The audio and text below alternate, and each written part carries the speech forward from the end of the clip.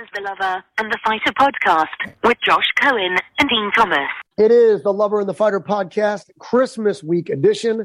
I would be Lover is in Brother Love, and that would be Fighter is in UFC pioneer, king of all UFC media, Mr. Dean Thomas. Dino, brutal 7 days for you and me and Tyron and our friends Amanda and Nina. There's a picture on my Twitter of the five of us having dinner, and literally within 7 days, everyone had a brutal freaking week.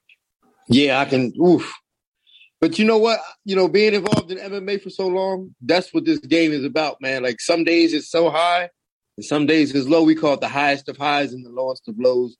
And these last 7 days have been the lowest of lows. Yeah, literally from Saturday night of UFC 269 to 1 week later when Tyron got sent to that place where time doesn't exist.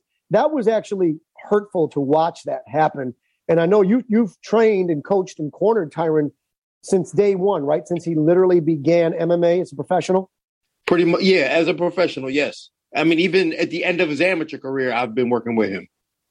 So we are in Vegas together for 269. We are in the building as Amanda loses her bantamweight belt, where you were coaching and cornering her when she actually won it in the summer of 2016, correct? Yes, absolutely. So here we are 5+ years later, and I don't think any of us ever believed it would be lost, maybe vacated, but that's exactly what happened. And so you were there for the beginning of the reign, and then you were there for the end of the reign as well. Yeah, well, you know, the thing is, I've always said this about Amanda, is that no one's going to beat her except herself. And I really believe that is what happened. She went out there not mentally prepared, not mentally ready to fight. And she got taken advantage of by a very mentally strong and durable girl in Juliana Pena. Why do you think that is? Why do you think, what was the distraction? What was the issue for Amanda that she wasn't mentally prepared? Is it just because it's so commonplace to defend these? Well, no, I think, well, yeah, I mean, that has a lot to do with it. The fact that it was so, it got very normal to her, got very comfortable to her. For her lifestyle. And her lifestyle was, you know, she got the family now, and and Amanda stopped being a gym rat a while ago. Like, she doesn't train often. So like, that's not her thing. She's not a gym rat. So she would only train and prepare for fights to get ready for fights. But I think the fact that with her family now, she just didn't do the work mentally that she needed to. And I'm sure she did it physically, but I don't think she did the mental work that she needed to, because when she got out there, she allowed her anxiety to kick in. And that took precedent over her performance. You know, you well know that I did not participate as media, not credentialed for this show. We participated via Celsius, who hosted us, and we endorsed them via our radio show. It was great to hang with the Celsius people. But if I were participating in media, I had a question prepared for Amanda, and I was simply going to ask her, you have a beautiful wife and a beautiful life and the baby you always wanted and everything you've ever wanted to own. What is it that gets you up to go and prepare and train for these fights? What still motivates you to keep doing this to defend the title? What do you think she would have said? What do you think she would have answered? Would she have been honest? I don't know. You know, I mean, I don't think she would have. I think she would have been honest. And I don't know. I don't even know if she would have had a good, legit answer for that. I think she would have been like, you know, I just want to be the best. I think she would have just said something very vague like that. But you know, I think she got to the point where she didn't have anything that would really spark her up to get motivated to train hard mentally. And again, I'm sure she trained hard physically, but mentally she wasn't there. And that could be that's just detrimental when you're not there mentally. Absolutely it is. All right, let's continue then to the main event of that 269 card in Vegas. Charles Oliveira defends his belt against Dustin Poirier, who you've known and trained with an American Top Team, obviously, for a very long time. Dustin keeps getting right there to the doorstep, and then fate just won't have it. Will he have another chance to finally win that belt outright? Not a vacated belt, not an interim belt, but take the championship. Will he have another chance, do you believe? I don't think so. I think that was his last opportunity. And because it takes so much out of you. And he said it. He says he could do it if he really wanted to. But it takes so much out of you physically and mentally that I don't see him being able to do it, because a lot of things have to line up in order to be a champion. Mentally, physically, skill-wise, and a little bit of luck. And let's face it, he's had all the luck that he needed in order to get there twice, and he failed twice. And I hate to use the word fail because to get in that position and not get it, it's not really a failure. It's just you didn't achieve the ultimate goal. But at the end of the day, it's going to be. Yeah, don't be ashamed or afraid to use the word failure. It's not an insult. It just means that the task you set out to achieve, complete, just wasn't completed. That's all. Right. But at the end of the day, like, he's had probably one of the most memorable careers in the lightweight division. He's still considered, he's going to be he's a Hall of Famer, but I don't see him being able to bounce back and going through murderer's row in order to do it again, get another shot and win it. What is it with Charles Oliveira who gets so close to getting knocked out, to literally getting sent to that place where time does not exist, and then somehow finds a way to turn it around, survive that, and then finish? We saw it, right, with Chandler, right? And then we saw it here where you thought, oh my God, he's in trouble. And then just like that, literally, he flips the script, and now he's got the belt and retains the belt. Well, there's a lot that has to do with it. And I think one of the most important things is his upbringing. He comes from nothing, like literally comes from nothing. And to be able to survive that and get to where he's gotten, and he owes that to his belief in God. So he uses that belief and that faith to carry him. So when he's in these adverse positions, in situations, he believes that God's going to get him through. He doesn't put the weight on his own shoulders. He puts the weight on his higher power to do it. And that allows him to take the pressure off of himself, put it on the higher power, and allows him to perform freely. I mean, he was in trouble. You were sitting right there, cage side. I was in that Celsius suite looking down. He was in real trouble, was he not, early on? Oh, he was in absolute trouble. And in every fight that he's been in, he always gets in trouble. And that was the reason why everybody used to think he would break, because before he would break. But now he's gotten to the point where he learned how to put it all together and not break. So Michael Chandler had him in trouble.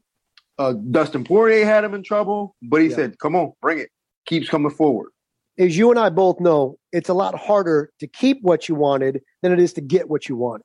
It's a lot harder to stay at the top, to remain the champion. And people always question me. They go, I don't understand. I go, think about that girl that you wanted to go out with. You really said whatever, did whatever to try and get her to go out with you, go out the second time. But then when you started dating her, kind of lost interest. Same thing with the car that you wanted. Same thing with the phone that you wanted. It's human nature. So when you become champion, it becomes difficult sometimes, like we just talked about with the motivation with Amanda, to do as such. Like marvelous Marvin Hagler said, tough to get up and do road work in the rain at 5 a.m. when you're sleeping in silk pajamas. But Oliveira, this was his first title defense. Literally his life flipped. He was in the T-shirt and the goggles when he won the belt. And then weeks later for 264, when it was,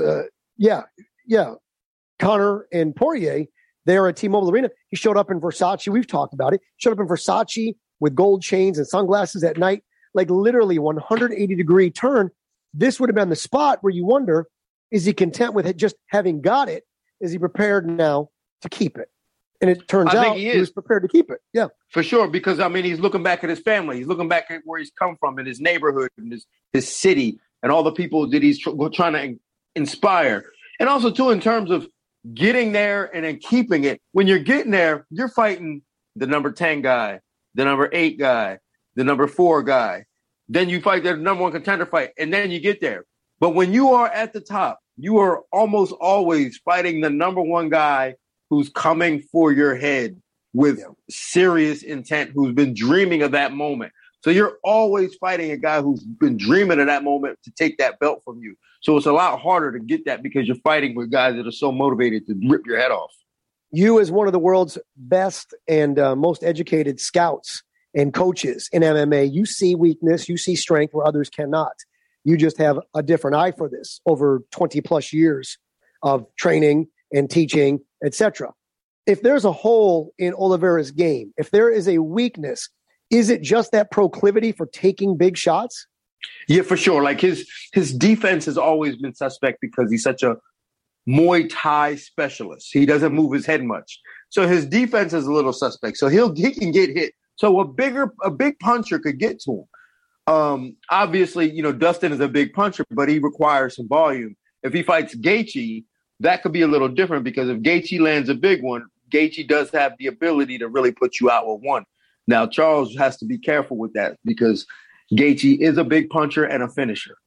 Is that the fight that's next? Will it, in fact, be Gaethje? That's the one that's more likely to be next. Yeah. So that could give him some problems. All right, let's move ahead now to UFC Fight Night 45 in Vegas this past weekend. It kind of feels like a changing of the guard. I know you're very fond of Wonder Boy. I know you're very fond of his old man. You said his dad's an OG. Remember you telling me that off the air. You prepared, Tyron twice to defend the welterweight championship against Wonder Boy. But there's Belal Muhammad. And Belal Muhammad had earned this opportunity, and it felt like the old guy versus the kind of sort of new guy. He's not that young. But was this, in fact, a changing of the guard? Because we saw Wonder Boy kind of ragdolled and dominated like we've never seen before. Well, I don't want to think of it as the changing of the guard. I like to think of it as just a coming out party for Belal Muhammad. Okay. Because Belal Muhammad he's cut his teeth in the organization and in the whole entire MMA game. He's been around. It's just no one really gave him his credit. He even works the desk, but no one really likes to give him his credit for how good he is. But I think this is the fight that really kind of opened up everybody's eyes to say, okay, man, this guy is serious. He's for real. All right. To the main event then this past weekend, it was Derrick Lewis and Chris Daukaus, who just retired, just quit his job as a cop in Philadelphia, and maybe quit a little too soon. Derrick Lewis, we all know knockout power. We didn't expect this to go very long, but Derrick Lewis was a slight underdog, plus 125, plus 130 region type. Yeah. Daukaus got caught, like is often the case. Derrick Lewis now the all-time UFC knockout champion. Does that surprise you historically? Because you've been there since day one. Since literally 1993, no one's had more knockouts in the UFC now than Derrick Lewis. That surprise you? Not at all. Not one bit. Derrick Lewis is better than people give him credit. It's weird to think about because he is the knockout leader. We give him credit for being a knockout leader, but he's better skilled and he's a better athlete than people give him credit for. He plays dumb. He plays possum. He acts like he's not good. He acts like he doesn't train. But Derrick Lewis is very good. He's very smart. He's very intelligent. And he has the power to back it up. So it doesn't surprise me. And it doesn't surprise me that he knocked out Chris Daukaus. The only thing that surprised me about that fight is the fact that Derrick Lewis was the underdog. Yeah, that is a little interesting. By the way, since it is Christmas week here on the Lover and the Fighter podcast, Josh Cohen, Dean Thomas, it is important to remind everyone, Dean, of our favorite holiday tweets from the always generous and always thoughtful Derrick Lewis, who tweeted out, if anyone's going to be alone for the holidays, let me know. I need to borrow some chairs. Which is still just it's always funny. It is. So let's shift gears now to something that was not funny at all, and that was the outcome Saturday night of Jake Paul versus your fighter, Tyron Woodley, part 2, this time from Tampa. So there wasn't the Cleveland advantage. There wasn't the hometown crowd. But this was an outcome that I don't think anyone expected. Maybe Jake Paul and his team dreamed of, wished for, hoped for, but I don't think they believed this could happen. You were there. You arrived Wednesday night late to fight camp. You were there straight through. Just tell us about what you saw, what you witnessed, and obviously what just maybe didn't go right in the end. Yeah, it was a situation where, Tyron was ready. He had everything he needed. He was prepared mentally and physically. Like he knew that this opportunity was going to come. So he started training prior. And so he has no excuses in terms of how it was a short notice fight because he knew this fight would happen. And by the time we got out there, the reality is we can never forget that Tyron is 39 years old. He's almost 40 years old. And Tyron built a career beating guys up, exploding on guys, just playing possum a little bit, then exploding on guys, kind of like Derrick Lewis. Now at almost 40 years old, he doesn't have the same explosion. And he can't really get off on guys like he used to before. And he's trying a brand new sport, measuring the distance, the range, like trying to learn a new sport in front of the public's eye. So he's really, really trying to cut his teeth in front of everybody. And we're watching him go through a learning curve. And it's not really fair to him in terms of the outcomes, but financially, I guess it's well worth it. Yeah, no, I get that. But here's the thing. This is a great former champion. This is a great former champion. This is someone who was dominant and dominated and defended successfully 4 or 5 times. I can't remember which. To see him go out like this, not that he lost a boxing match, not that he lost a boxing match to the kid that's too loud and too proud and too cocky, the YouTuber, the Disney Channel kid, not that, but that he got knocked cold, that he went face first, Apollo Creed style, in front of an arena of people that were there for an event, not for a boxing match. The fact that this great champion, this is the lasting image. This is the meme. This is, if you will, the final chapter. I hate that for Tyron. I hate that, not that he lost, but these are the optics. That's the visual that we'll never forget. That's how this great career and that great reign as a champion now, because, you know, it went from bad to worse. You were there when he lost the belt to Usman. Mm-hmm. You were there through the 4-fight loss streak when he didn't win a round. But this is, to me, you know, I hate this for your friend, you know, my buddy, your close friend. I hate this for him and his family and for Mama Woodley to just have this taunting by people that would never be brave enough to step inside of a ring or a cage and see what they're made of in hand-to-hand combat where someone's trying to render them unconscious. The people that are the critics, like Tom Brady says, you know, are not the men or women inside the arena. I hate that for Tyron. Well, the Greeks called it hubris, and that's his excessive pride. There's my app. But the Greeks call it hubris, and that's his excessive pride of really trying to show everybody what he's made of. But the reality is that at some point you have to give it up and say, you know what, I've done my thing. I've proved my point a long time ago. And I've always said it too. The same thing that happened with BJ Penn. I hated the fact that a lot of young guys made their names off of him. That they're taking these legends and people are making their name off of them. I've always hated that fact. And the fact that this is happening with Tyron, it just, like you said, it's going from bad to worse. And now who knows? I mean, he's still talking about fighting again. So these things can get kind of scary. You know, some would say that BJ Penn maybe made his name off of you. So there's a legacy here. Yeah, BJ did make it off me, but I was still on the come up too. So it wasn't at the end of my career. That was the difference. Yeah, this isn't, you know, Joe Frazier fighting prime Muhammad Ali. This is Trevor Burbeck, who's the bridge between fighting Ali and then fighting Tyson and Tyson becoming champion where, you know, that champion passed his prime. Do you think Tyron will fight again? MMA, bare knuckle. I'm getting texts on Sunday, people saying, try it, get him in the try. Do you think he will fight again professionally? I do think so. You do? I do think so. I mean, he said he had fun. I don't know what part of it was fun. I don't know where he felt the fun. I didn't see the fun of that. He said he had fun. I support my friend. Is it the eyeballs? Is it the attention? Is it the hype? Because, you know, you said it on our radio show in South Florida that, you know, him being UFC champion, fighting those big main events, it's great. But this had a different vibe because this felt like a celebrity, pop culture, mainstream kind of world event, which is different. Do you think that maybe what he's enjoying and what he was missing wasn't the competition or the hand-to-hand combat? It was being front and center, being the star of the show. I mean, I'm sure that has a lot to do with it. Like leading up to it, the press conference, the attention. I mean, that we can be intoxicated by that, and I think that may be the case. Is he may be addicted to the fame, and to let that go would be hard for him. So I hope he just finds another way to become famous. It sucked to see him get knocked out like that. Yeah, for sure. It physically pained you, I'm sure. It made you feel sick, and I felt the same here watching at home. Keep in mind, Jake Paul is just a handful of years away in age from Tyron's son.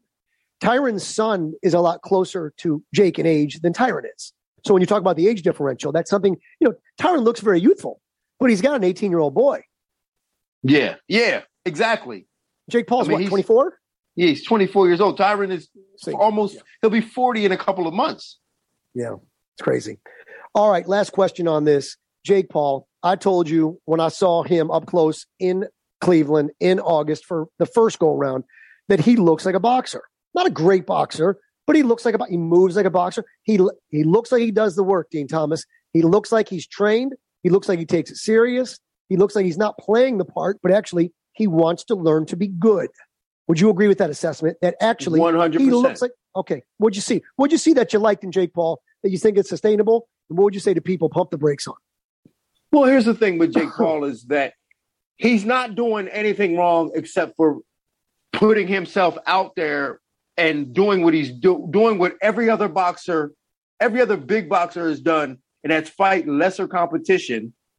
But they didn't do it on the stage that Jake Paul is doing. So the only difference of Jake Paul and, say, even any other boxer that you can name, because their first 5 fights were against bums, with absolute bums. In fact, Jake Paul's probably fought better guys now, considering that he fought Tyron in his 5th fight, than most boxers do. The difference is Jake Paul's doing it on a big stage and telling everybody that he's the best in the world. The reality is that he's still, in my opinion, a new boxer, very inexperienced new boxer, and it's going to still take him years before he can get good at it. He's smart though, isn't he? Like, he's smart. He's media incredibly savvy. smart. He's incredibly smart. Yeah. After the fight in August when he beat Tyron, I tried to bait him in the post-fight press conference. I tried to bait him into saying as such, and I asked him. I said, "This event tonight," I said, "Is it fair to say that you are the greatest right now, biggest star? You are the biggest star in boxing." And he started to speak, and he stopped, and he paused, and he said, "I think there's room for a lot of us. I think there's room for a lot of us to be the biggest stars," which is a smart answer, because Lord knows if he would have taken the bait, he's the biggest star, then it makes headlines, right? Yeah, well, he actually made his own belt, the most valuable boxer belt, the MVB. So, yeah. I mean, he's smart. He knows what he's doing. He's very calculated. And he's very successful, and there's a reason why. I think he's going to maintain his success. But again, you can't get mad at him for fighting guys that he's handpicking opponents, because all boxers do that in the beginning. Floyd Mayweather fought everyone 5 years after they were in their prime, or 5 years after the fight should have happened. Floyd Mayweather's last 2 fights were against Conor McGregor, who never boxed before, and Jake Paul's brother. So we'll leave it at that. Right, exactly. Everybody picks and chooses who they wants to fight. Absolutely. All right, real quick, 2022 predictions in advance. Who's going to have a breakout year in the UFC? Who's going to have a breakout year? You've called these for like the last decade. You know who's on that come up. Maybe they're off the radar, but you're like, watch out for. Give me a man, give me a woman. I'm going to say 2 lightweights. Watch out for Islam Makhachev. Oh, sure. He might win the belt. He might beat Charles Oliveira. And if he doesn't do it, another breakout star is coming out as Rafael Fiziev. He won't win the title, but he'll make a name for himself. So he'll be a big star. How about on the women's side? Is there a woman you got your eye on that's going to have a breakout year that's going to rise in 2022? Talia Santos. I mean, she's already started coming up, but I think she's going to have a big year. All right. Well, that'll do it for us for this year. We're not taping next week, right? This is it for 2021. Yeah, we could tape next week, maybe. All right. We'll talk about what you got for Christmas, what Santa brought you. Yeah. Fair enough. Because the fights, they over and done with for 2021. Listen, subscribe to the podcast, whatever platform you are, rate, comment, whatever. And also remember, most importantly, we don't get paid, so we don't give a shit. No. This is just for the love of the game. Yep. All right. For Dean Thomas, it is Josh Cohen saying thanks for listening, and we will catch you next time, which is also next year, for the Lover and the Fighter podcast.